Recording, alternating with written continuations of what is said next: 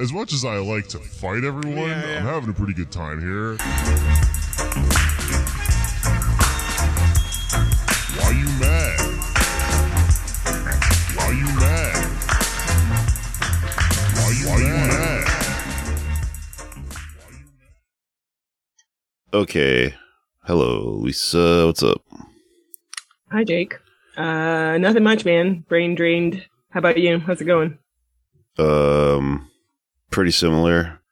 I'm really out of it. I'm like, kind of getting stressed out about this tour because it's coming up like in a couple weeks, and I don't know. I've been trying to figure out what I'm going to do, and I think the answer is always a mix of playing the hits and then like trying to write some new stuff, and like so I'm like, I don't know, going to open mics and stuff, and just they're weird and they're weirding me out, but they're kind of fun. And I'm like trying to I don't know, I somehow gained 10 pounds recently. I'm not really sure how I did it. So I'm just like trying to stop doing dumb shit. Yeah. Being lazy and unhealthy. So I'm in a weird space. I'm just chilling. I don't know. Dude, me too. Wait, I was going to ask you something about, before you made me laugh about the 10 pounds. I fucking forgot. Anyway, the tour, you said you were going on tour and it's stressing you out. Whatever, forget it. Go on. Well, anyway, I guess similar. I've also had kind of like a stressful work time. I don't know. And then I did several podcasts where I talked to people about like personal shit. And I kind of was reminded of something that I think I've talked to you about, but like, I had like a huge depression in 2018, right? I've talked to you about that. Yeah. I think so, right? And it was like probably the worst since I was like a teenager ever. And it was like the reason I ended up going and getting medication and everything. But it was funny because, or I guess not funny, but after getting medicated and everything, I realized that what kind of like led to my depression. Oh, and I'm reading Colin Tye's autobiography right now. Very cool. Yeah, so this is kind of like related to some of what she talks about, which is that, because I set out to like never define myself through these traditional frameworks of what being a woman was supposed to be, it meant necessarily that I needed to be financially independent, right? Uh-huh.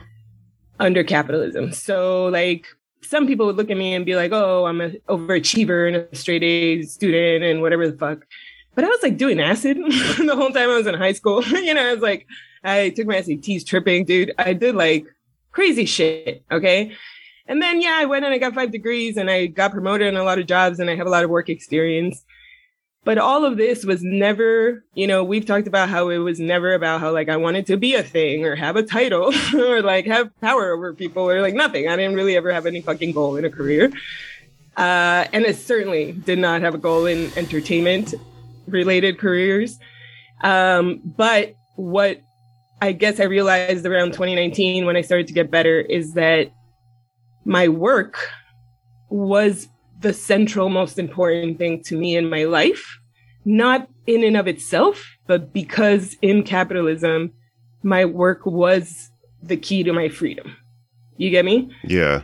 And in 2018, I found myself like 10 years into my career that I fucking got into a great amount of debt to get because, and it's really fucked up. I'm not even going to digress, but it's fucked up that I had to get a bunch of degrees to get in the door in museums that a bunch of fucking kids, I ended up working with a bunch of rich kids whose parents got them the job or who were there because they could do a bunch of internships forever because they never had to pay rent or right. So, or even like I met kids who like did like young curators programs. And so they were like on the track to be whatever the fuck since they were 15. And I'm like, what are you talking about? This is insane. I'm $200,000 in debt. You understand that, right? Yeah. Okay, great. So in 2018, I find myself 10 years into my career. I've been promoted several times. I've achieved some great things. And I still lived paycheck to paycheck, Jake, and I still couldn't pay my student loans. And like, I don't want to anyway, but I couldn't, even if I wanted to. And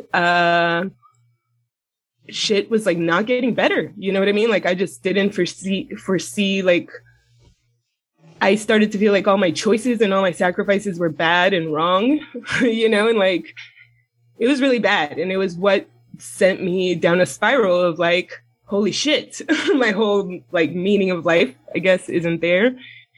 And so it's been weird to, since then, realize what's important to me about work. It's been both empowering because it's like made me sure of the fact that I don't want all the jobs I've said no to in comedy, because I'm never going to be that networker, like kiss people's ass and be the one. I'm never going to be fucking, what's his name, who I hate? Louis C.K.'s manager? Oh, Dave Becky. Dave Becky, thank you. Don't forget Dave Becky, sucks. So I'm never going to be that guy. You know what I mean? So I look for ways in which I will be financially successful and independent on my own in a way that doesn't compromise me, that isn't, doesn't compromise my ideals. And I just had a tough day at work today. And it was like a reminder of how that can get to me, right? And it's not in this way of like, oh, I want to be the best at my job, or I need a promotion, or I need another raise or some shit like that. It's just that it is literally life-threatening to me to not feel like I'm doing well at work. Yeah. Because I don't have a safety net. You know what I mean? I don't have any kind of safety net, not partner that I split my rent with, not a family that has money that I can go move in with. None of it. You know what I mean? Yeah. So reading Kollontai, why did I get into this? Because of our work stresses, right? So I guess it's important. My whole point, my long around way of saying this is that when we get stressed about work, we have to stop and think about why we're doing it and why it matters. And like, are you stressed by something that is externally put on you, or something that you are choosing to pick up because it is important to a goal that you want to achieve? And I don't know. What do you think about that in terms of like how you feel about the things stressing you out about the tour and stuff? Oh man, that's so much. It's good though. It's like I'm kind of in the same space where I'm evaluating all this stuff because like I think I'm getting like really weird and midlife crisisy and bummed out about like comedy and stuff, because if you continue to do comedy, it's like you know, in Degrassi, how there's just like new classes of characters that just keep popping up like over and over and over again until eventually the old characters are gone and stuff. It's weird. You just see like new generations of people kind of filtering through the thing, and like you start to feel like the old guy hanging out at the high school or something like that, or like thinking about every single one of my friends that has quit, you know, or gone on and done something better, which like I kind of haven't and stuff, which I know is, you know, on principle to some degree, but like it's still better in what way? Oh, you mean like more like up the ladder? Yeah, like up the ladder, like turn it into a job or whatever. And like I don't know. I mean, part of me is like thinking about I think when I get back from this tour, I might start bartending again, because like I lived paycheck to paycheck for my entire life and was in debt like crazy, like overdrafting while paying rent and shit like that for like months at a time and stuff. And the bump that I got from the unemployment during the pandemic and also from like the Patreon and stuff put me into a situation I had never been in my life. And I also like, I'm watching a lot of people I know like just spend that money, and then just like you'll just run into them at a bar and they're like, yeah, I just, you know, ran out of it. And that's like funny to them. And I'm like, I got to do something different, because I think I'm watching a person who either isn't living as precariously as me, like has like a lot of outs like you're talking about that we don't have, or is like just is an idiot and just blew it and is just sitting there going like, well, I don't know how else to live. So I guess I just spent all my money and then I end up broke and go wait tables again or whatever. But like, there's also this stuff where like, the older you get, the more all of the social like pressures and taboos and stigmas and stuff like that weigh on you regarding, you know, like relationships like we always talk about, but also like like your career and stuff. And like, it just becomes weirder and weirder that you're doing like work that people think of as being, you know, for people that are under 30. And when you're over 30, you have a career and stuff. And like, intellectually, I know like, well, I have a career actually on paper pretty good, you know, and like it's split, and I'm doing the thing that a lot of millennials do, where you have like, you know, your career is kind of a thing that you it's freelancy, so you have to have this like underlying like work that you do on the side that pays the bills while you just like admin, yeah, while you work on your book or whatever the fuck. But like, all right, also the admin stuff too. I mean, it's just this like whole fucking thing. But like, I don't know, man. I've just been getting like really gloomy and doomy about it lately, and like, I go back and forth. Sometimes I feel great about it, but when I feel great, it's like an existential, like everything's meaningless, but it's fine sort of feeling. And like, when I get depressed about this stuff, it's because I'm like thinking it all out to the end of the like story, which is also, I mean, philosophically, if you do that, you shouldn't do that, because you'll just be thinking about death all day, and then you like waste your fucking life, right? Yeah. I don't know, man. Did you see the Bloomberg article? I think today there was like economists say millennials should have actually bought a house right after the 2008 bust. What do you mean? When I was like 23 or whatever? Oh shit, that is so funny to me. Jake, I was 27, and you know where I worked? Fucking Urban Outfitters. Get the fuck out of here. How was I supposed to buy a fucking house? Oh my god. That's why I'm like, I'm not a millennial, right? They're not talking to me. I just don't understand. But you know what's funny, actually, when you were talking, I don't suppose you've seen it, and I don't recommend it, but I like this Amanda Seyfried actress. So I decided to watch the Elizabeth Holmes documentary it's like a documentary series on Hulu. Uh-huh. And what's interesting about that, and related to this, is that, so this little freak, she like, you know, I mean, I know this is dramatized or whatever, but for the purposes of this conversation, let's just take it at face value, which is, you know, they show that she, at a young age, like a teenager, she decided that she wanted to be like a Bill Gates or like a Steve Jobs, right? And to her, this meant like being a CEO of a company and like inventing a great important thing and being famous and rich because of it.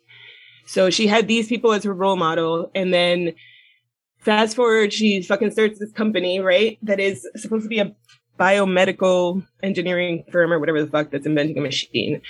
And the machine that they're inventing, that they got capital for, it's not working, Jake, right?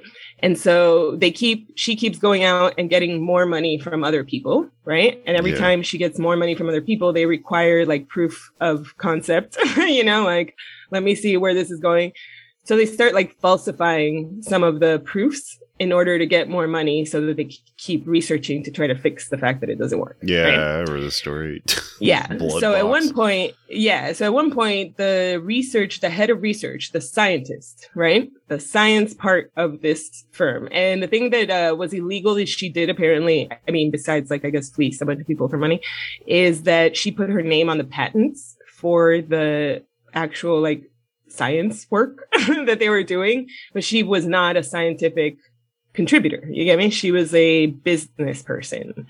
So the science research guy finds out about the falsified results and shit. And he confronts her and he's like, you know, like, why would you do this? And she flips out and she's like, don't you understand that I have to keep getting money so that you can keep doing the research, right? So like, think about how crazy that statement is, Jake, if you like stand back from it, because, you know, regardless if she said it or not, because I think it just illustrates something, is that there are people who think of the world or their job in the world as like, it is, the purpose of the job is in and of itself. You know what I mean? So she really believed, or like the version that is being presented to us is that she would be like a person like a Steve Jobs, honestly, who believed in the idea that if you just keep doing the job of getting money and getting more people to believe in you and aggrandizing your own, like the scale of people's expectations, you don't really have to produce results right now. It's about the fact that you have to keep that system going, right? she has all these people that she's employed, and all these people depend on the fact that she needs more money so she could keep the fucking company going. But the science guy is like, no, like the point is not for me to keep doing research. The point is for the thing to work. And if it doesn't work, we like can't tell people it doesn't fucking work. You know what I mean? So that's what I guess, like, sometimes I see with comics, and I definitely don't mean you, but I mean like the ones that are like, who see the job of being a comic, you know, okay, this might be a good way to put it. I think I know where you're going. Yeah, like one of the things that I disagree with you on is when you say that like being a comic is not real work, because I do think it is real work and it is a job, but I also get what you mean, which I think is this, which is that there are comics who treat their job as though it is like working in a marketing office and you just got to have lunch with the right people and find the person who hooks you up with the copies, and then the fucking chick down in reception who'll do all your work for you. And then that's how you get promoted, and eventually you get the corner off. You know what I mean? And that's how they think of a job. And that is very weird when there's like a bunch of other people who are all on the other side being like, this is a thing I do because I love it, because it's creative for me, because I have things I want to say and I want people to hear them.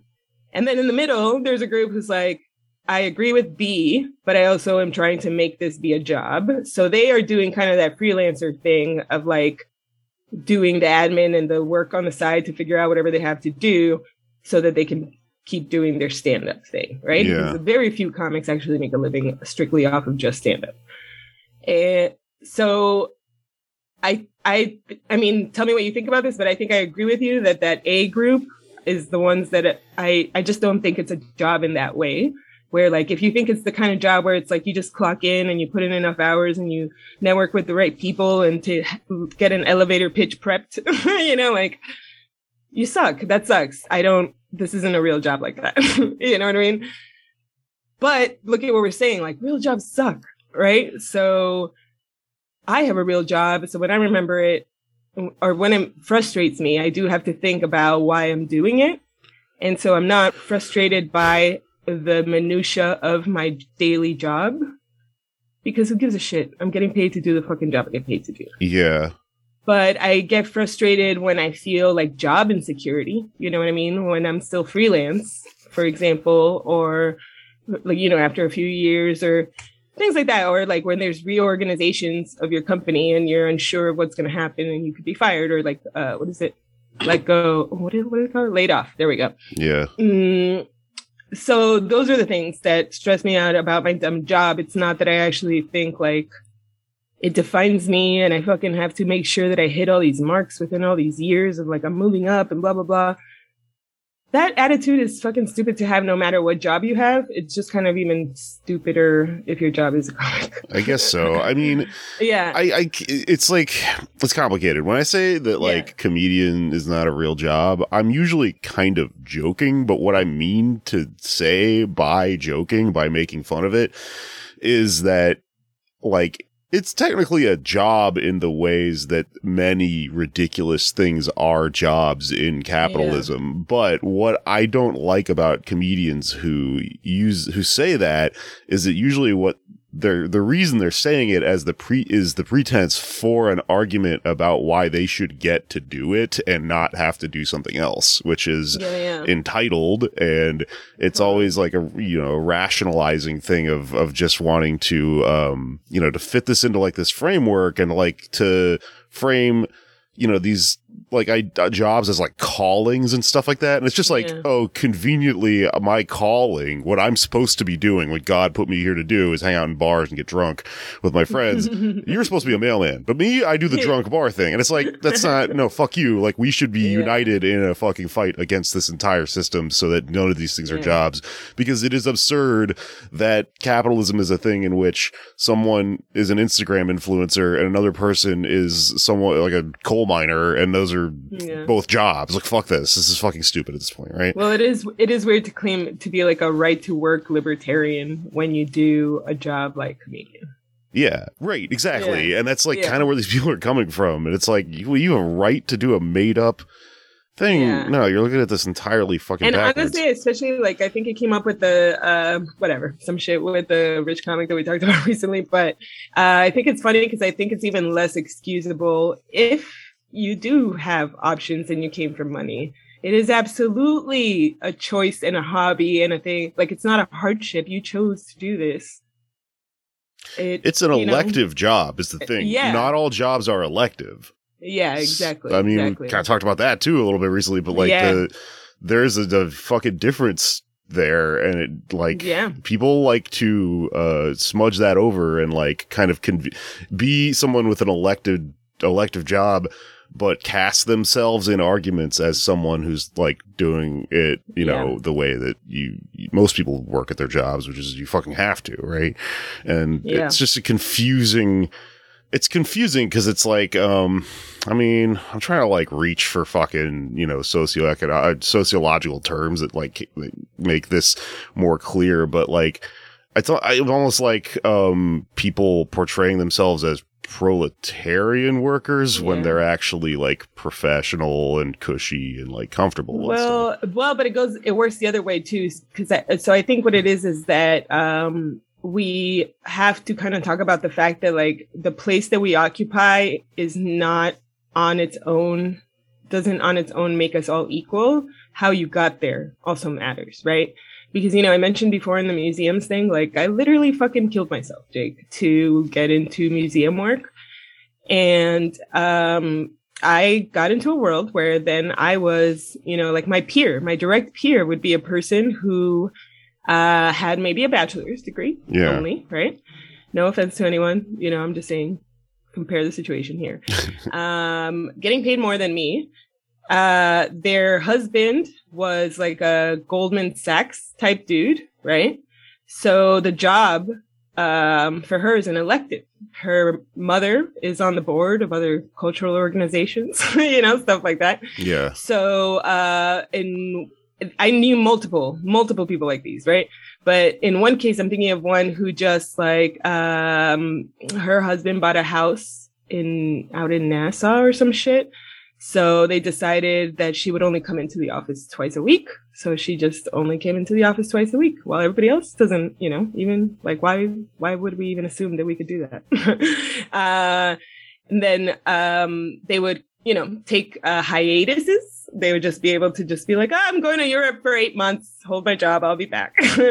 And so sure, maybe they were getting paid similar to me, but that was like their allowance money for like shoes. Totally, you know what I mean? And like, and I'm like, oh no, I'm helping family members and I'm supposed to be paying these student loan bills and I'm paying for my survival in New York City. I felt like this in so many like career points in my life. Like, I mean, I literally like, my dad is the type of person who, I mean, he didn't have anything, but he is also just like a fucking stupid immigrant Texan person who is like, when you have a kid and you have a son, you just throw them into the world and you're like, go fucking sign up bring your resume to a place and get a job. It's stupid. So I didn't fucking have any entry point into any of this shit.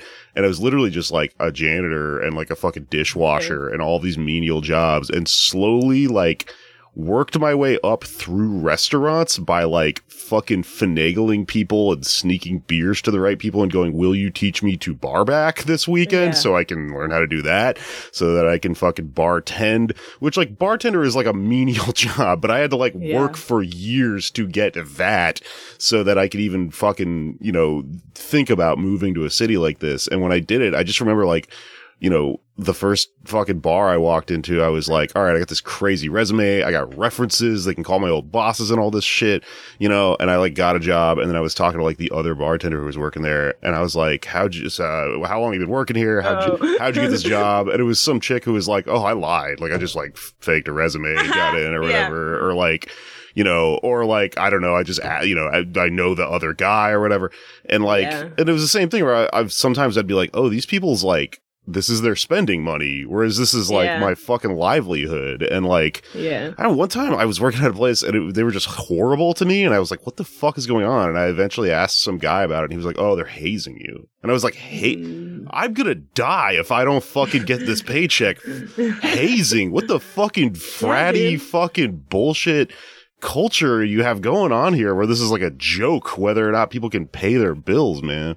Yeah, dude. Yeah. Maybe insane. Yeah, I actually had a museum. I mean, I don't even have to name it, but the smallest museum I worked at. They were having like money problems for a long time, being mismanaged, everything. And then they like had the balls to fucking one day on a Friday tell me, on a Thursday, tell me that like payroll got fucked up. And so like if it was cool, they were just like not going to pay us until like midweek the next week. Right. Yeah. And I was like, no, that's not cool. Like I immediately, and apparently almost everyone else in the museum except for me and like the security staff and the cleaning staff were like, no, we're like, well, you can't do that because we're the ones who are actually surviving off of this fucking job. Like it's fucking ridiculous.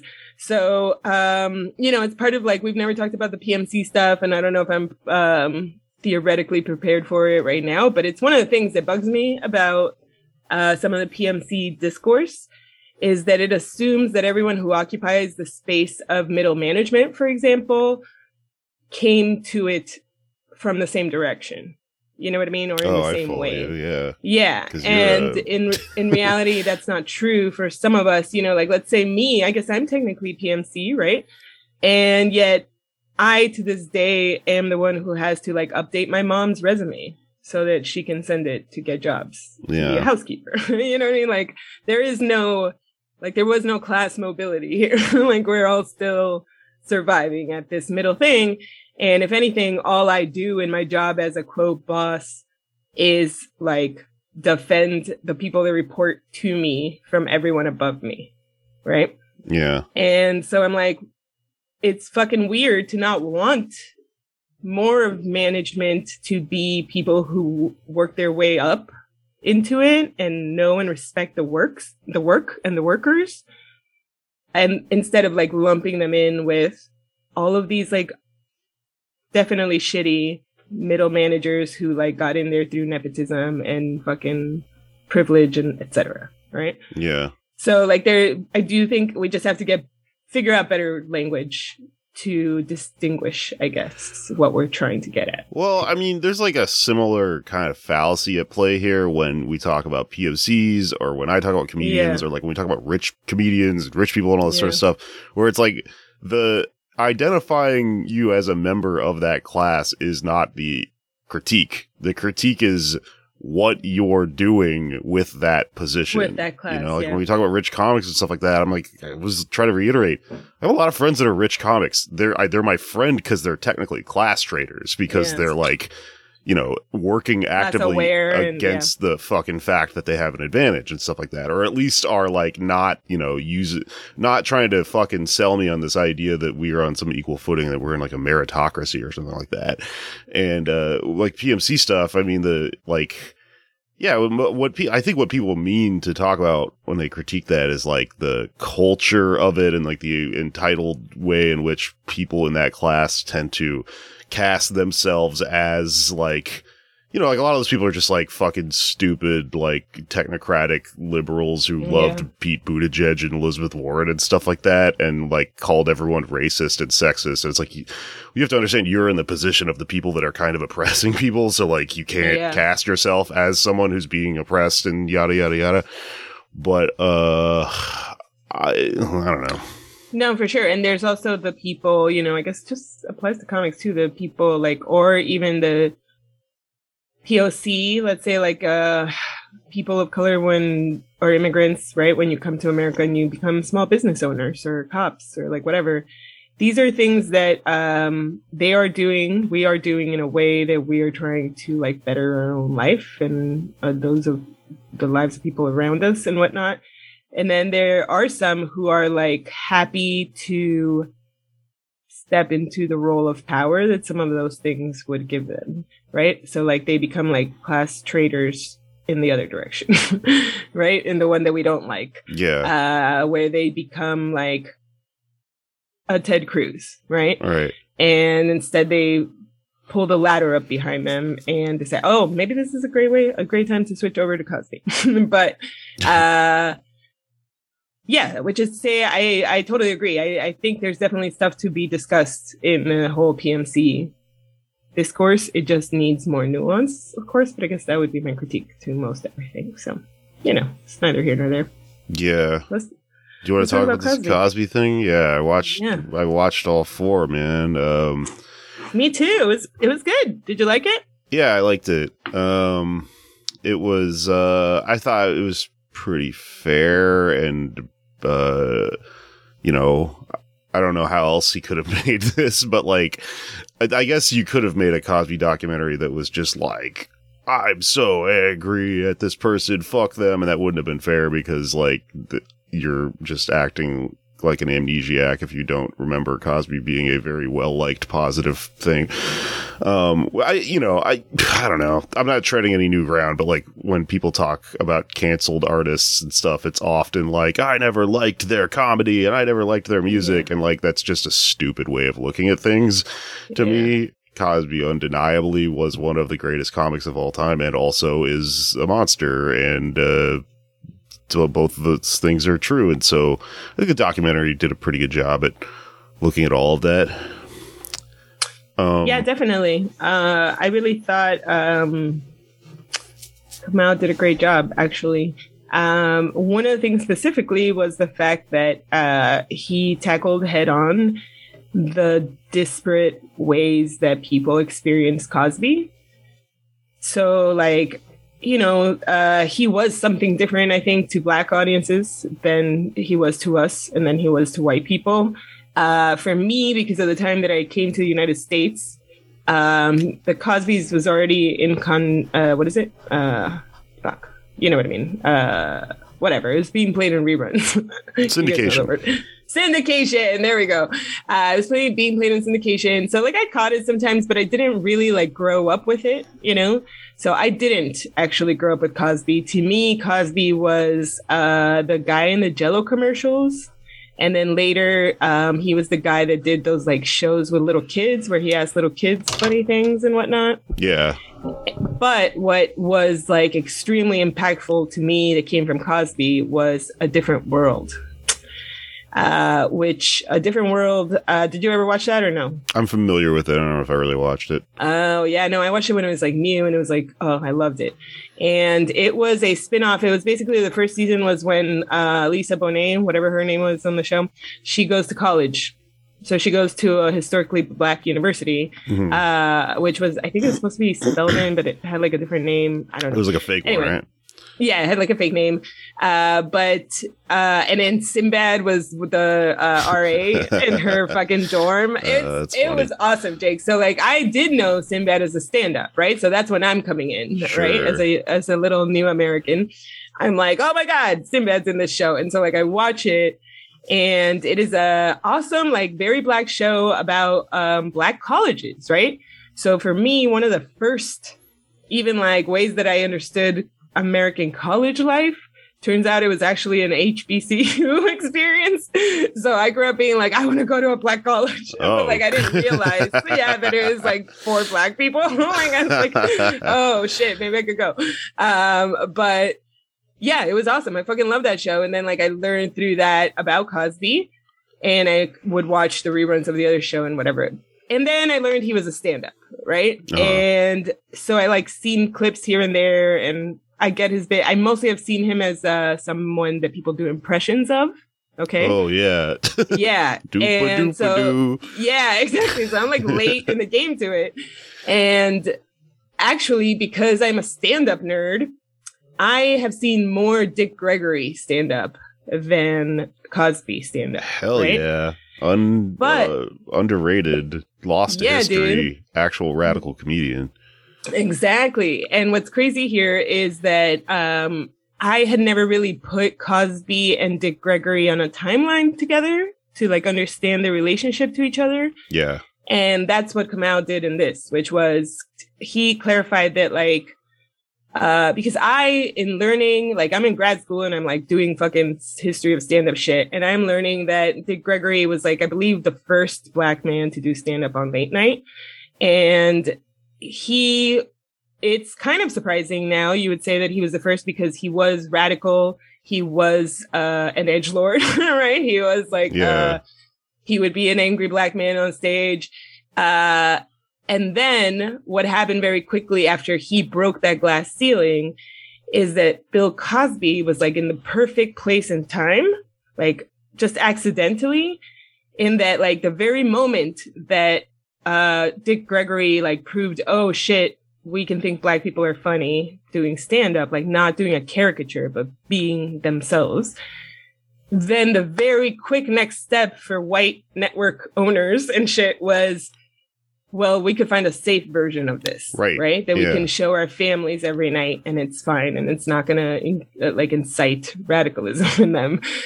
And here comes Cosby, and he's like college educated and well-spoken. And by well-spoken, I mean like in the traditional middle American kind of English, right? And he's handsome. I was like, wow, look at him. He's very handsome when he was young. And he never curses, and he comes out and he is a little bit cheeky, you know, but he doesn't like really fucking ever say anything even remotely blue too much. And he displaces Dick Gregory, right? And you kind of like don't really think of it that way, but it is, if you now think of it retrospectively, like that was a time, and it was for a long time after, a time of like there can only be one. There can only be one famous Black comic man and one famous woman comic who's probably a white lady, right? And only one. And I think what this documentary showed me is it kind of like explained to me why Cosby then later became such a dick to younger Black comics. Because I don't think that he like knew that he was displacing Dick Gregory. I don't think he intended to in any way. He was just like out there doing his thing, you know? Yeah. But he did realize that he was the one, like he was the one for a long time, and that anyone else who came after him would displace him. You know what I mean? And so he did like not just pulling up the ladder behind him. He did the thing of like actively discouraging Black comics, like calling them up to tell them how to behave and what to do and what not to say, and like, you know, make them feel bad, basically. Yeah. So Eddie then Murphy when you had a bit about that. I think Pryor also. Yeah, exactly. No, and then Eddie Murphy's bit, he says that like, you know, he calls him, he like tells him like, you know, why are you talking about me or some shit? I don't know. And then he calls Pryor at the end and he's like, can you believe that fucking Cosby said this and this and this to me? And he was like, and Pryor was just like, man, fuck him. It's like, fuck Cosby. And so then like, it's like a fun thing where they all hate Cosby. Yeah. But I think that Murphy was the first one to talk about it publicly. Yeah. And somebody in the documentary made me laugh, and they were just like, how did he have everyone's phone number? Yeah, exactly. No, and can you imagine? He's probably like calling his agent and being like, give me this young comic's number so that I could call him and yell at him. Like, what the fuck?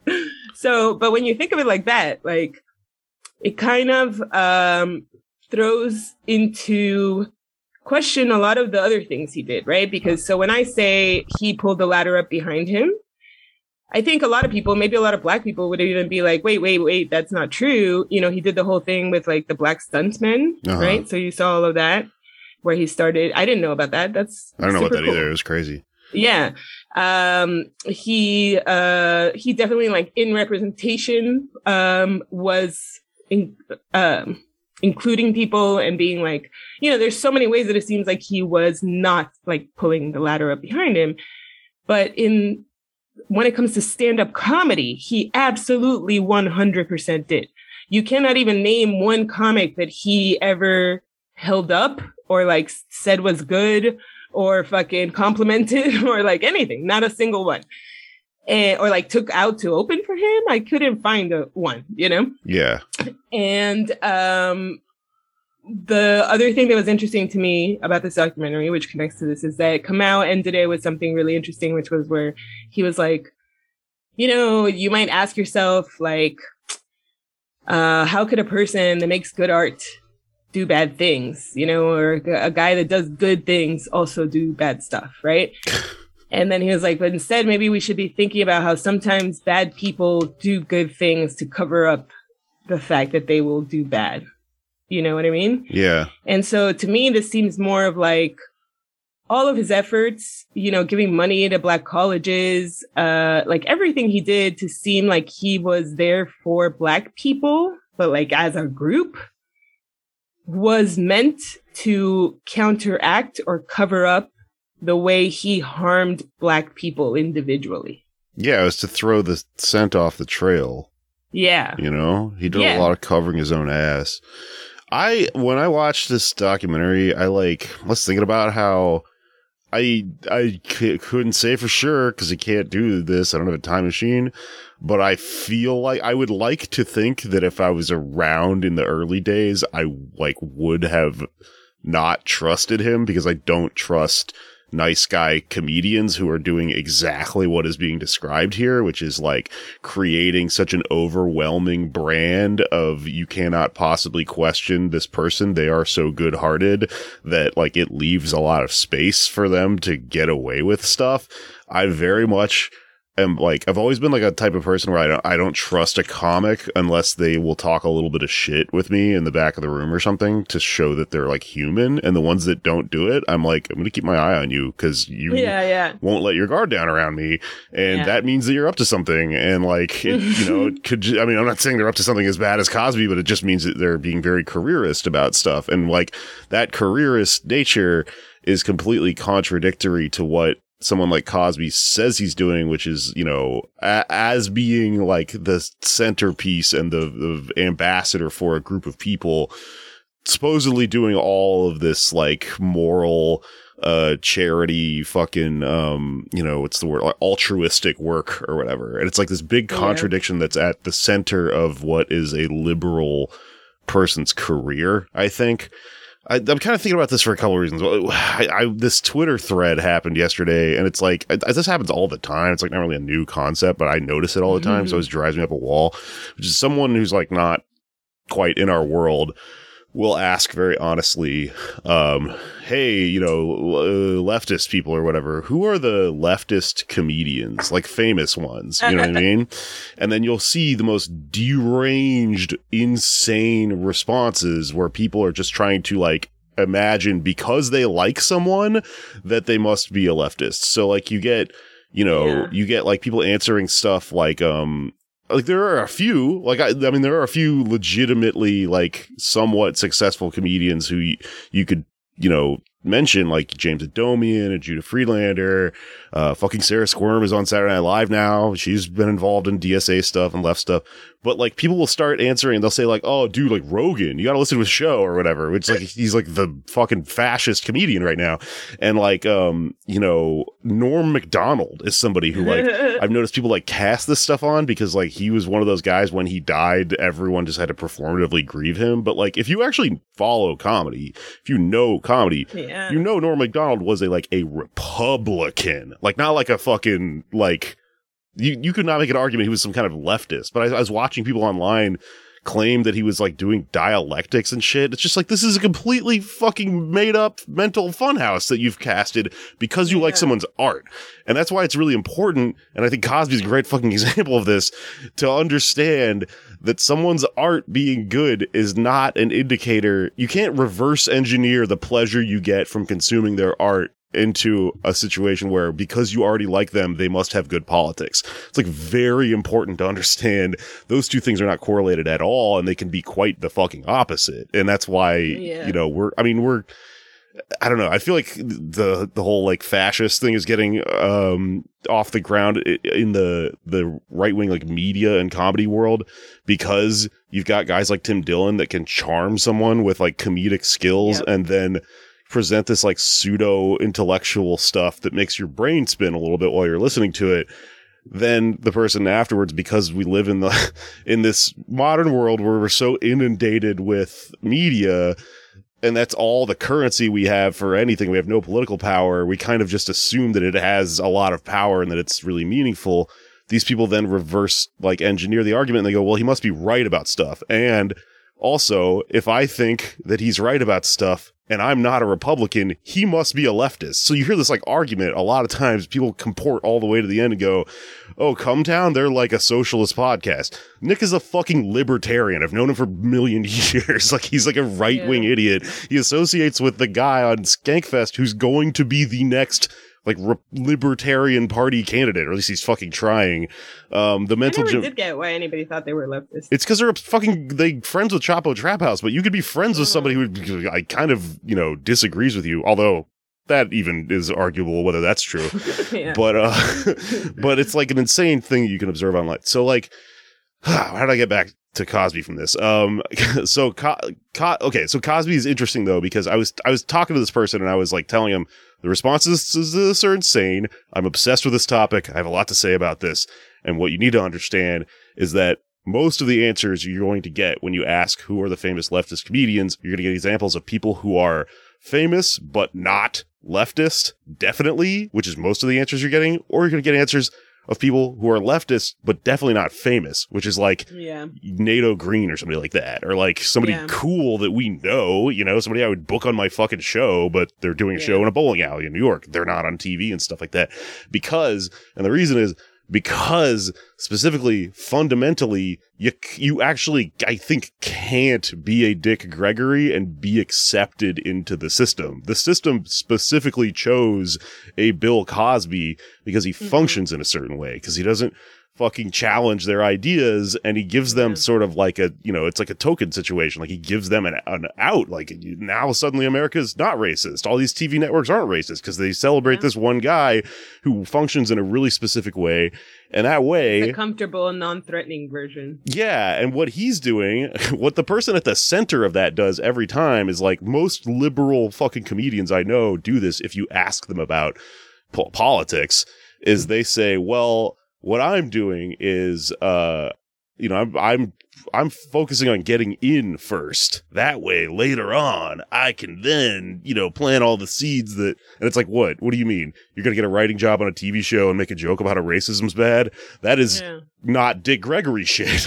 It's meaningless fucking gesturing while reinforcing the fucking system, right? But like, I think fucking Cosby's like a prime example of that. Like what he was doing the entire time was saying, oh, no, you can't question me because I'm doing philanthropic work just by existing, And like clearly that person's soul was rotting like the entire time they were doing it.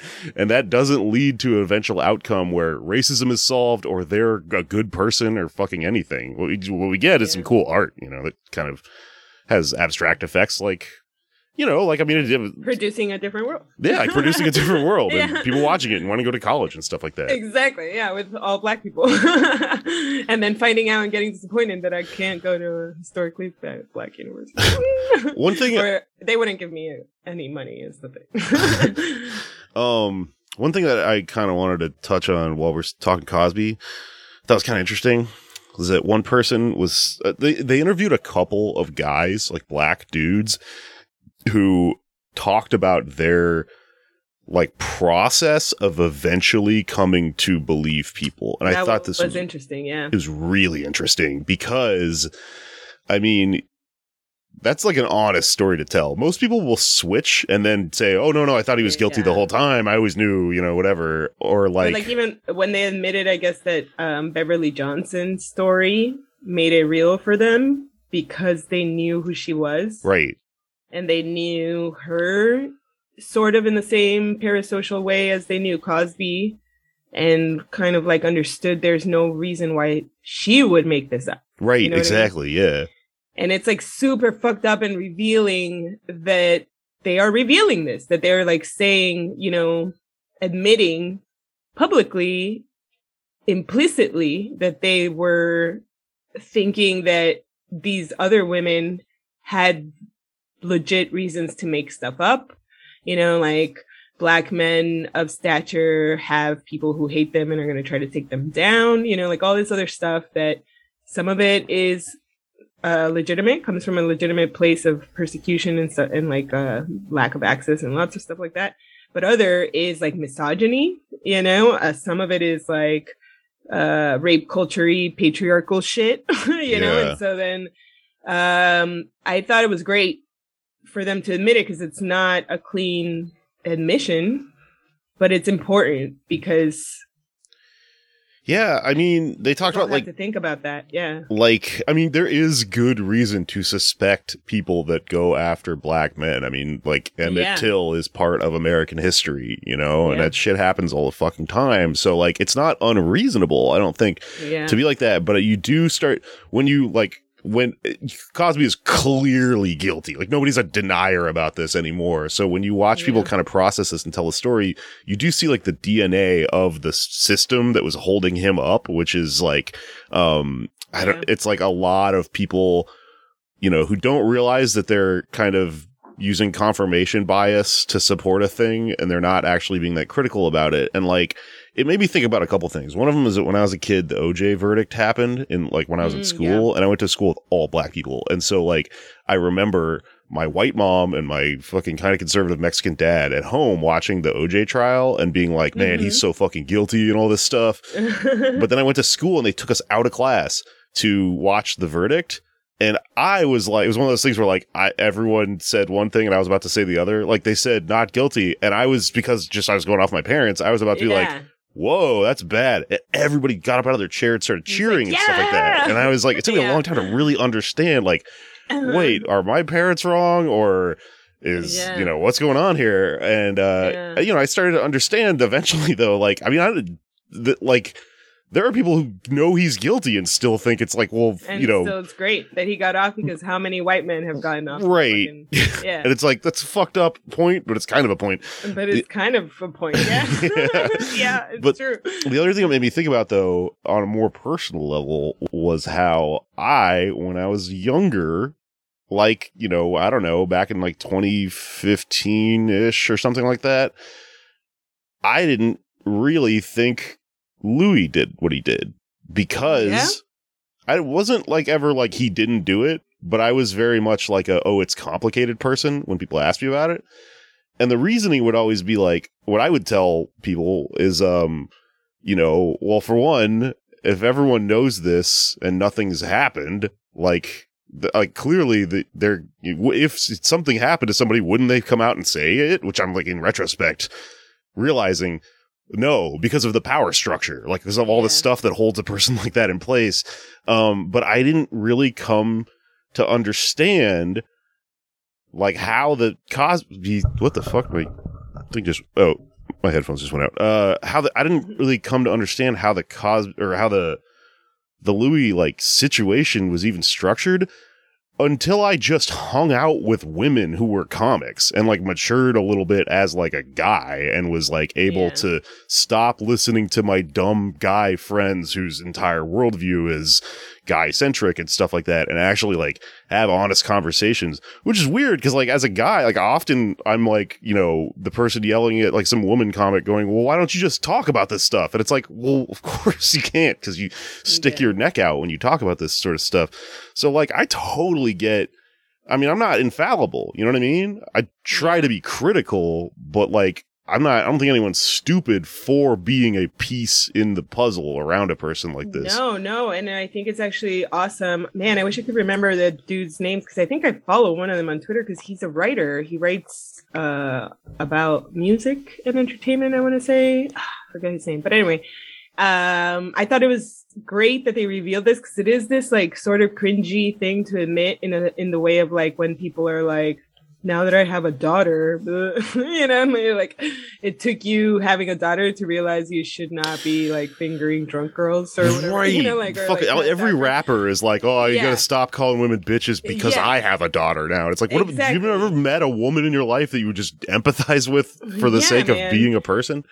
And so it sucks, but I do think that we have to like, okay, like on the one hand, we have to make space. Ooh, I know that's corny to say, but we need to make space for like admitting the fallacy of our thinking, you know, because that's what will help other people realize the fallacy of their thinking, right?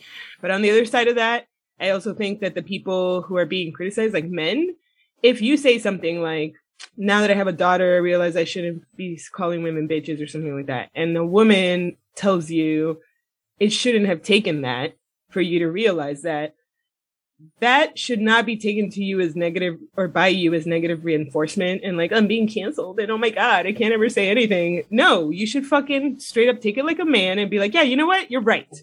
You're right. I shouldn't have taken that, but unfortunately it is what it took. And I'm going to do better, and make sure that if I have a son, they know that before I knew it, like at an earlier age than I knew it. Yeah. It's not about being like, well, I wasn't a perfect ally, so I guess I can't be an ally at all. You know what I mean? And no, none of us are perfect allies. I don't think I'm a perfect ally to queer LGBTQ people all the time, or even people of color all the time.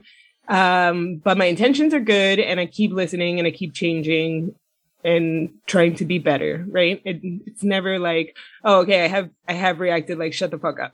But I have later thought about it and learned. So I don't know. Oh, you know what I was going to tell you about the Cosby thing? It was weird and I didn't like, and this is not on Kamau. I guess it's on all the people that were interviewed. Uh-huh. They all kind of conveniently put it on that one guy. Did you notice that? What one guy? Yeah, I can't hear you. What? Can you hear me? Oh, yeah. What one guy? Mike something, I want to say his name was. But basically, he was like the guy that ran the set or whatever. Oh, yeah, sure. Yeah, that sounds like they were in denial. Yeah, and so like, multiple people told stories about how he was the guy who came and got the woman and brought her to his fucking studio, his room. And then we hear things like the two actors, Dookie, whatever his name is, and the other one, who were on the Cosby Show, the one who's Angela's husband and whatever. So two of the like lesser characters in the Cosby Show, one of them tells a story about how like they had a dressing room. They were on the cast, but they had a tiny dressing room that they shared, the two of them. Yeah. And that one day, like they just show up to work and they're told that they don't have a dressing room, that they got to get dressed in this like closet, because the dressing room that they usually use was given to a girl who was doing like a bit part. Yeah, she had like 2 lines. Yeah, and she gets her own dressing room. And so like all these things constantly kept happening all around where like you all know what's happening. You know what I mean? Yeah. And it's not to say like, oh, everybody's guilty and you all hid stuff or anything, but like for me, I can't specifically remember when I first heard about the Louis stuff. I can't remember how I first reacted about it. But I think that I fucking shrugged it off, like as a thing where like, I don't know, like, I don't know if it happened or not, but yeah, probably. And like, that's how things are, like right. That's the Gen X side of me that is like, yeah, I've heard a lot of stories like this throughout the years in comedy. And since I've never like idolized any comedian, it wasn't like, I was like, oh my God, I can't believe a comedian would do that. You know what I mean? So I just was like, oh, I don't know. But, what's interesting is, so like in the Kamau documentary, they made a big deal about the fact that it was Hannibal making like an offhand remark on stage about Cosby. Yeah. That got him, they called it canceled, but really it just sparked conversation in a new generation of a topic that had been in the public previously. I talked to somebody about this who like was involved kind of in Hannibal's world at that point and was saying that he had PR people, and basically I think what happened is that he made that joke and then it went viral, and then he realized he was going to be cast as someone doing cancel culture. Yeah. So they specifically, every interview, they were like, we are not going to use this word and like, don't play it like that. Which is why if you watch the interviews he does after that, he backtreds like so much. It goes like, listen, I mean, I was just joking and I didn't want to like actually, bring him down or whatever, like, which is insane because it's like, no, you should want to do that. You're talking about a guy who raped 60 women. Like, what do you mean? But so it is funny for you to be like, oh, I didn't mean to out him for raping 50 women. Yeah, what the fuck's wrong with you? If anything, you should be like, good on me. But you're right. You're so right. And so that's what's funny is that like, there's this weird thing where I think Hannibal was talking about something that was kind of sort of common knowledge inside and outside of comedy. in an offhand way. So I believe him when he says he wasn't like setting out to talk about this or to get justice for any of these women or any of that. It was not his plan. He was like off the hand talking about an older comic being a shitty person, right? Yeah. Or off the cuff, I mean. And, you know, then like Kamau, like they framed this as like this, like an example of how comedy like sparks change. And it did, but I don't think that it was through the intent of the comic. It happened to be that it was one of the moments in which a comic who, because Hannibal's like my age, who was like talking about something that was like an accepted form of abuse in our industry, basically. Yeah. Right? Because dude, we come, entertainment industry is like the place where the casting couch was invented as a trope, where like, you know, like all of it is fucking, you sleep your way to the top. Like the whole thing is rife with disgusting abuses of power. So I do think that it was a moment in which somebody who was like accustomed to this is how this industry is made an off the cuff remark about it. And then it was heard by a bunch of people that he did not intend to hear it or didn't realize would hear it, which was a whole younger generation for whom hearing things like, oh my God, he's drugging women and fucking them when they're asleep is the actual alarm it should be, right? Yeah. And they're like, wait, how come I didn't know anything about this? And then when they heard that there's like a bunch of us who actually did know a little bit about this, they're like, and what? You didn't do anything about this? So it revives this like interest in it and like pieces where people write. And then the people who like for many years were like, nobody gives a shit about my story are like, okay, well now somebody gives a shit. So Right. they like tell their story and they come out and they do it. So it's weird because I don't think it was the power of the comedian. This story is not about the power of the comedian. Yeah, no, it is about the power of your words, you know, and of comedy itself, I guess, because you can just say something off the cuff with the intention to just be funny and spark off a bunch of reaction that you did not intend. Well, I mean, I think it's also about how like the times are changing with technology is maybe like a part of this that was like kind of left out of the documentary, but is the thing that eventually caused enough like of a contradiction to be in place with having this well-known fact. Because like before the internet, you know, I mean, this is the thing you hear about in green rooms and stuff like that. And what do you do with a story you hear about in green rooms? You just tell it in other green rooms or whatever. Yeah. But like this sort of became something that was so well known that I feel like enough people who were in the situation of like actually wanting to do something about it or just wanting to like ally with people who have been victims of someone like this could just go online and find each other. And what's really interesting about that is that like, cause like, I mean, I kind of call bullshit on everyone in this documentary who was making this point where they said like, man, how did we not see it with like the Spanish Fly stuff or whatever? What you're doing is sort of like psychologically mollifying yourself and like trying to kind of, lay down the fact that, you know, you did see it and you just were cynical about it. It's not that you didn't care. It's I think cynicism is the fucking word. It's like you thought nothing could be done and you certainly didn't want to be the person to stand out from the pack and do it themselves. Like, this is kind of reminded me of like, the thing with Hannibal is kind of reminded me of like, do you know the story of Kitty Genovese?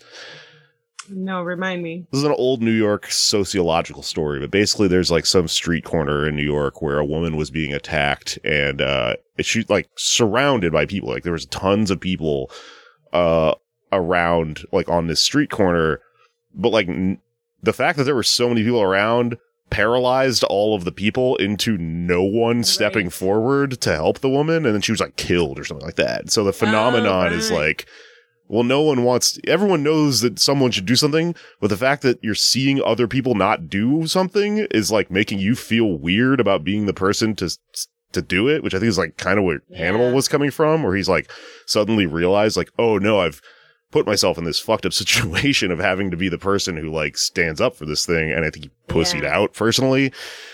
You know what's funny is that season 1 of SVU many decades ago includes an episode that dramatizes this. Oh, I bet. Yeah, and you know who the woman is? She gets raped on the train, like literally on the train, and the people are like reading their newspapers and wearing headphones, and nobody helps her. Yeah. And it's the lady from Mad TV, the blonde one. So it's funny because it's a comedian getting raped on a train. Sorry, that's not why I'm laughing, but because it all connects with everything that we're saying of this, like nobody says anything. Not Sherry O'Terry. What's her name? You know, the blonde one. Well, from Mad TV. Yeah. I can't remember. I don't know. I'll fucking do it later. But yeah, no, I thought it was great and interesting, and it connected to a lot of different things about even like the leftist comic thing that you were talking about like how much are people how much are comics who they really are on stage, right? And you know, unfortunately I don't think there's an easy answer, because some are full caricatures or characters and are like fully conscious that they are characters and they're hiding themselves. You know, like Jeselnik or, you know, other people that we know. Like Joe Pera. Yeah. Even like Sarah is doing that now. Yeah. And so it depends, because like, you know, I wouldn't say, does Sarah's leftism come out in her comedy? A little bit. A little bit. Yeah, she not has like overtly. Yeah. Well, I mean, she has a joke where she's sort of screaming about like, why the fuck do I have to pay my landlord to live in my house? And like that's pretty overtly like a leftist take. Yeah, exactly. Okay. Yeah, and I feel like she'll also like get more overt as time goes on. But we have like an Eddie Pepitone, you know, like he totally is himself, I think, even though he is an exaggerated version of himself. Yeah. So it could go either way. It could go, there could be comics who maybe do have leftist politics who you wouldn't know are contributing or participating in certain good things because their comedy doesn't show it. And then there are some that...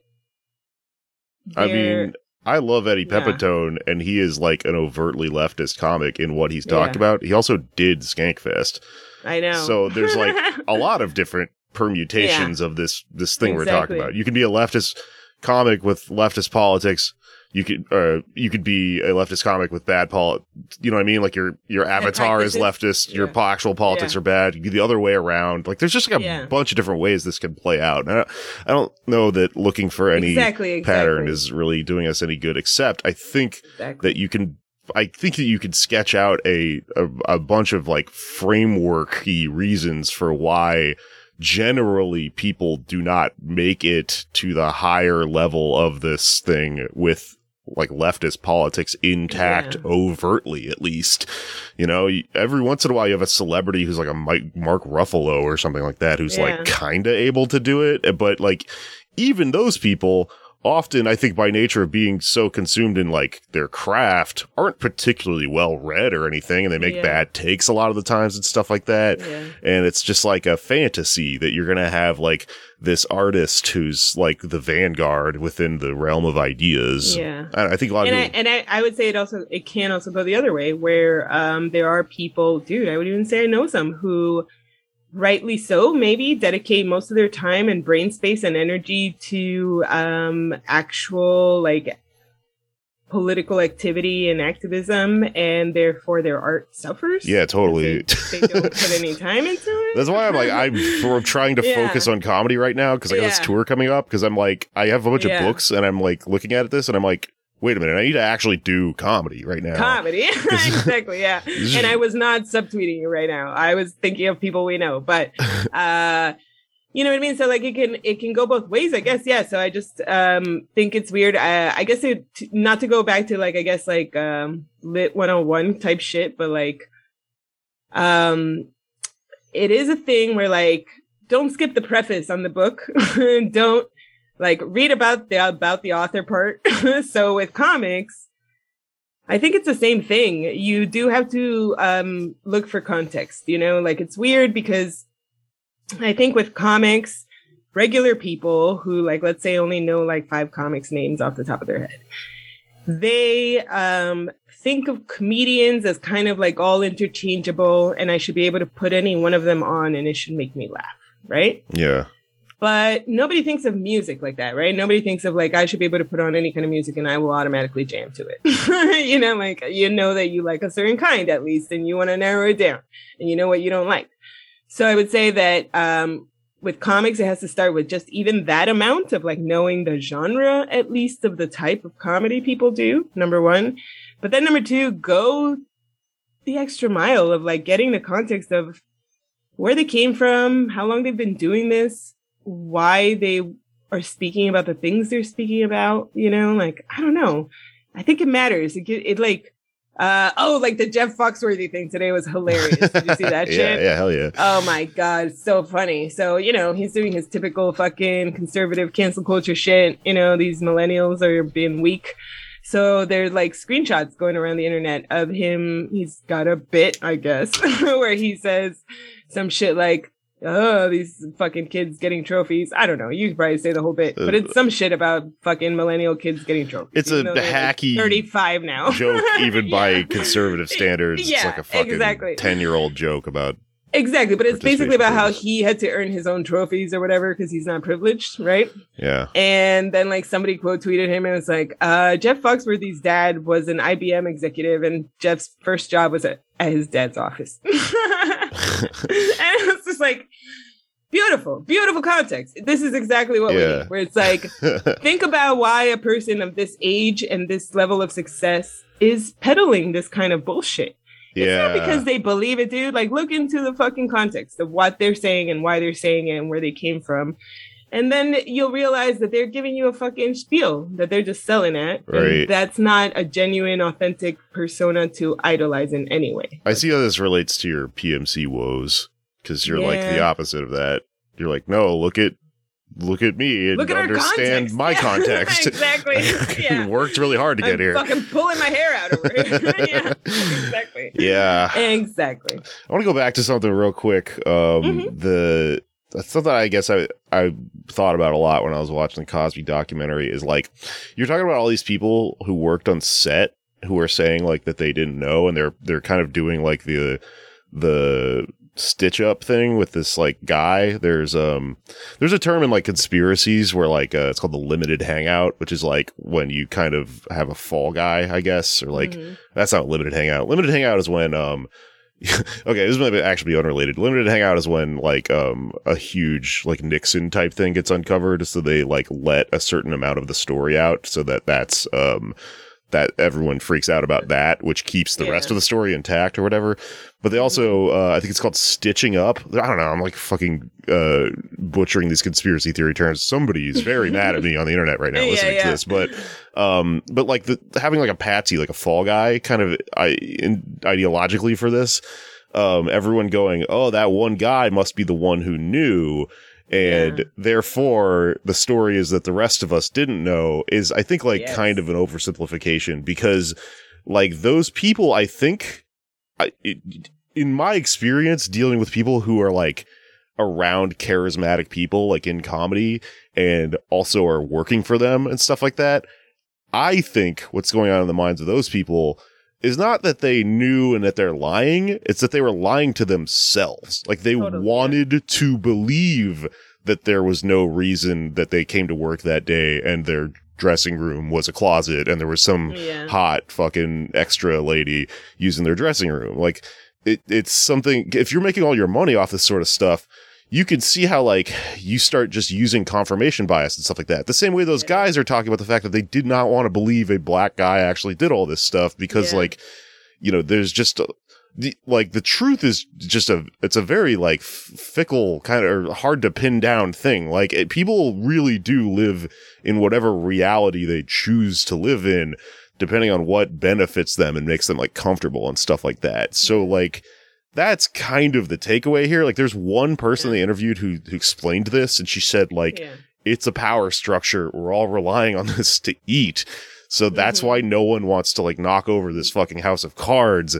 Totally. That I think is what's going on with a lot of the deranged emails I get and stuff from people who have like come up with all these weird stories about me. Cause like what you, in doing this, you have to defend the whole system from anyone who would call it out. And then that's how you end up in this. The house of cards would fall. Yeah. You lose your job. So that's how you end up in this like victim blaming sort of thing where you're like, anyone who would say that is just jealous and is like trying to get something. Or saying things like, well, that actress put herself in that position. She should have known better than to take that role with Cosby. We all have heard, she chose to do it. So even like when they start blaming and saying, okay, like things like the acting, what is it? The casting couch? Casting couch, it's a real strange rapey trope, Jake, because the trope, through the 70s, 80s, and 90s, I think was like framed as like very like, it's something that like some sleazy ladies are willing to go this direction to succeed, which is to sleep their way to the top, right?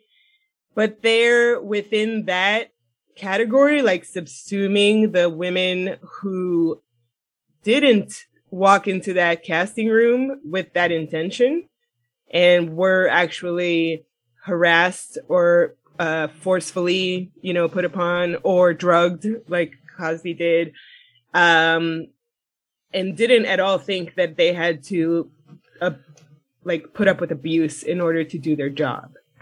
And the fact even that there were women who were like, yeah, I will suck this director's dick to get a part or whatever, even that, how is that not sex work? You know what I mean? Like that is still a survival mechanism, kind of like what do I trade upon in order to move ahead in this industry? And that's what I think, like when we talk about like rape culture, I think it's like much more important than assigning blame to a particular person, like that Mike guy. You know what I mean? That's what I thought was lacking. And they did kind of talk about it, but in like focusing so much on this Mike guy, it made it like you're taking attention away from the fact that it is an environment, a cultural environment that makes us all think it is okay for women to be victimized or to be put in positions where they have to trade on their sex or their body or their safety in order to survive or move forward or have success. And the rest of us then also depend on this house of cards, so we are not going to say anything about it. That's what we should be talking about.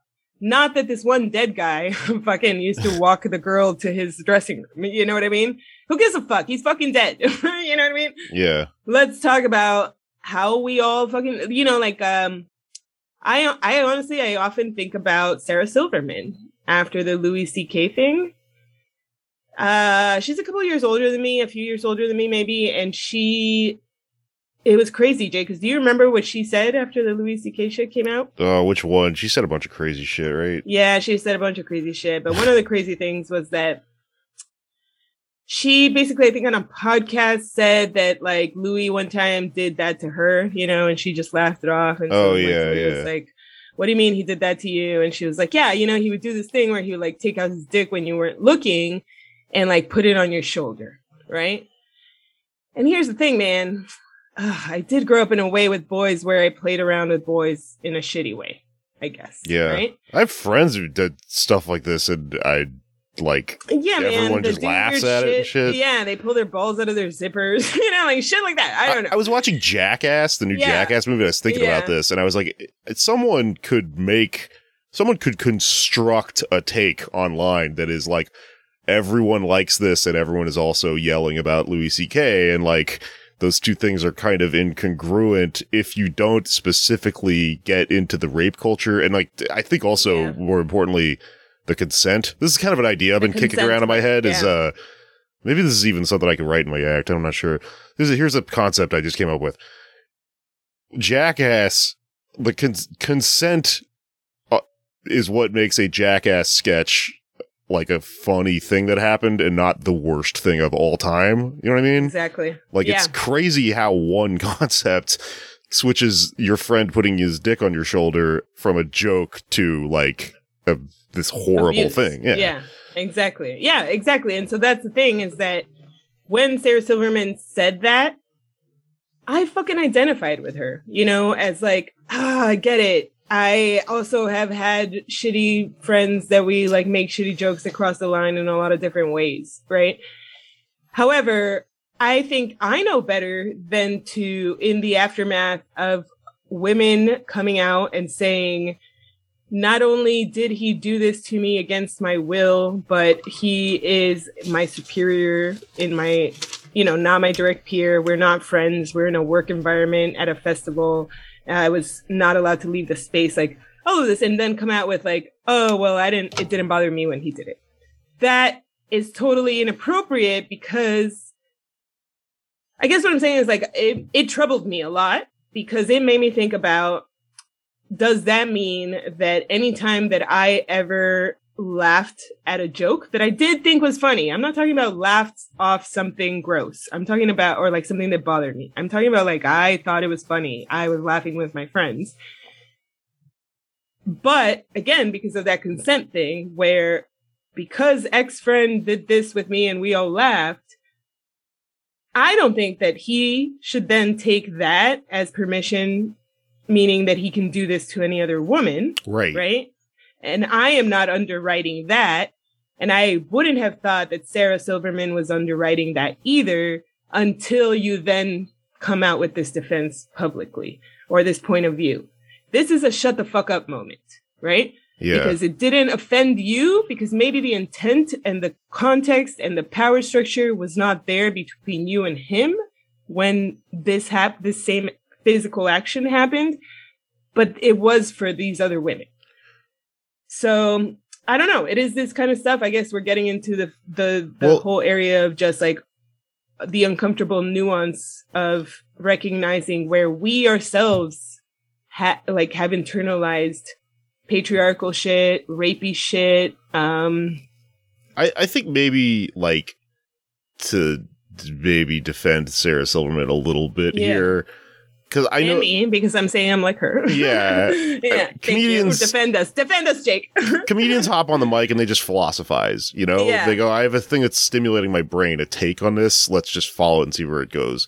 I think maybe she didn't arrive at this, but maybe this is where she was going, which is that it is kind of important for her to point out that this thing happened in a way that didn't bother her, which illustrates the fact that these things rely on situations like this where it doesn't bother someone to then happen to someone else. Yeah. Like it's something that we do kind of need to look at and go, this is interesting. That there are possible, other aspects of this story. Like, maybe the guy is going around and he's got so many people that are okay with this happening that he's doing it fucking willy-nilly to everyone.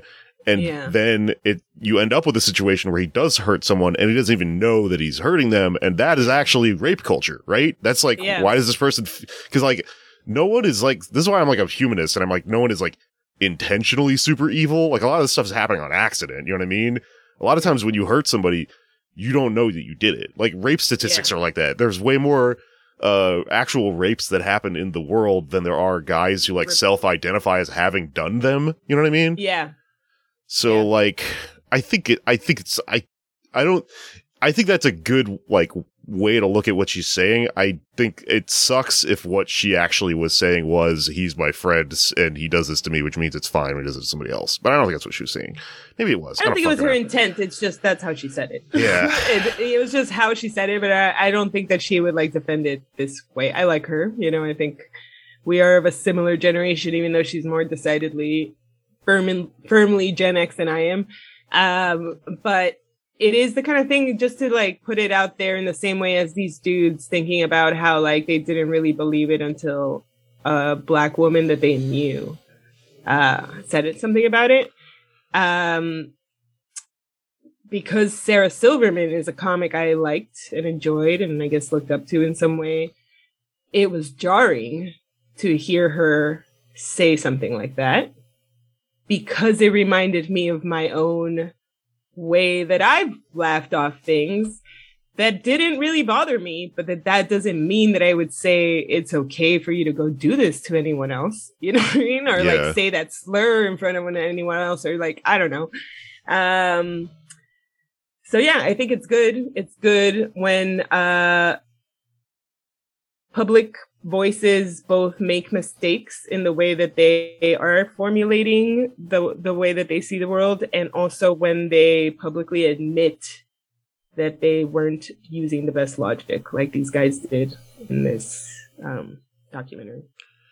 Yeah, it helps us all like really get to the truth of our internalized bad ideas. Yeah, I think it also, like, it's important to keep this subjectivity of experience in mind, because, like, comedians are always reinforcing this worldview of, like, something is justifiable if it is funny. If it's funny. Because funny is, like, some sort of, like, barometer for truth. Like, it's like this magic, like... It's beauty! If it was funny to one person, that it is... it's, like, past the alchemy test, and it's gold or whatever, and it's therefore... but that's, like, an insane way...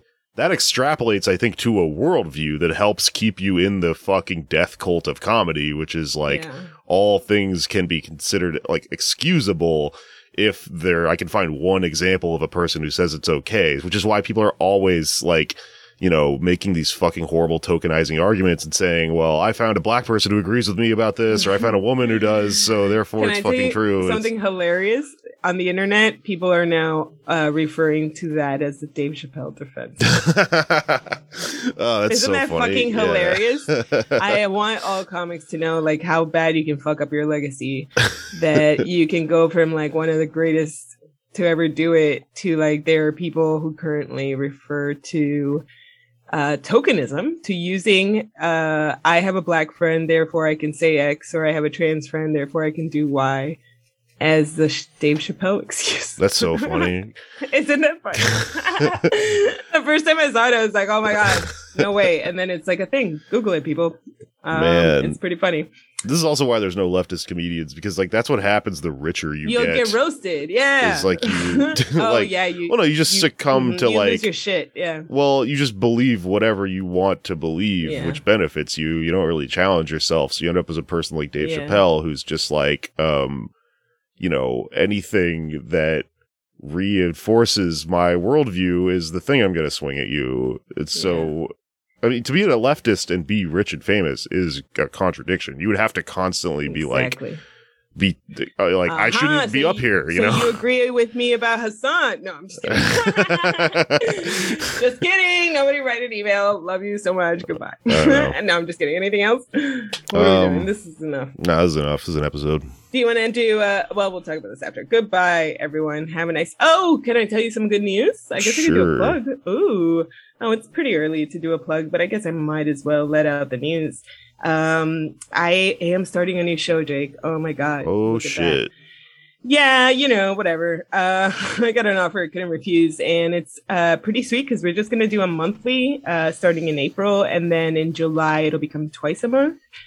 And I love this part-time, just like a sweet one show with very little spots to book. It's going to be great. So it's going to be called The Clinic, hosted by Gary Goldman. Nice.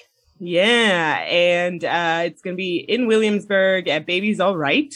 It's going to be once a month Mondays, but then in July will be twice a month on Tuesdays.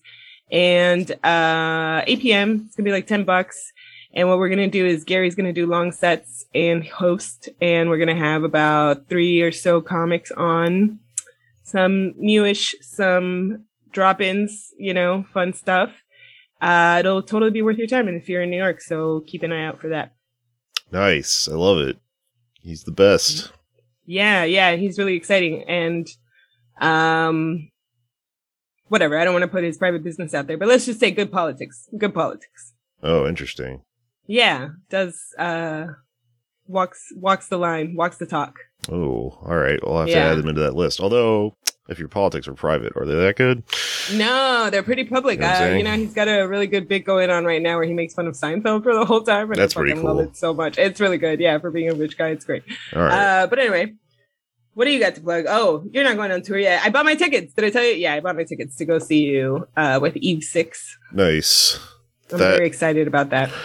That's one of my plugs. I'm on tour with Eve 6 and We Are the Union, mid-April to mid-May, all over the country. Here in New York at La Poisson Rouge, and also everywhere else. We're starting in Austin, Texas at the Mohawk. My show, Meat Space, is still happening, but it's going to be guest hosted by our friend Gabe Pacheco on the 19th of April. Ooh. At the Gutter NYC in Williamsburg. And it's also going to be happening again while I'm on tour. It's happening twice while I'm on tour, unfortunately.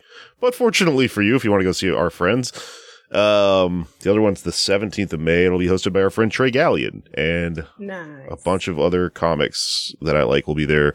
You should go to my show, even though I'm not there, because it is a good comedy show.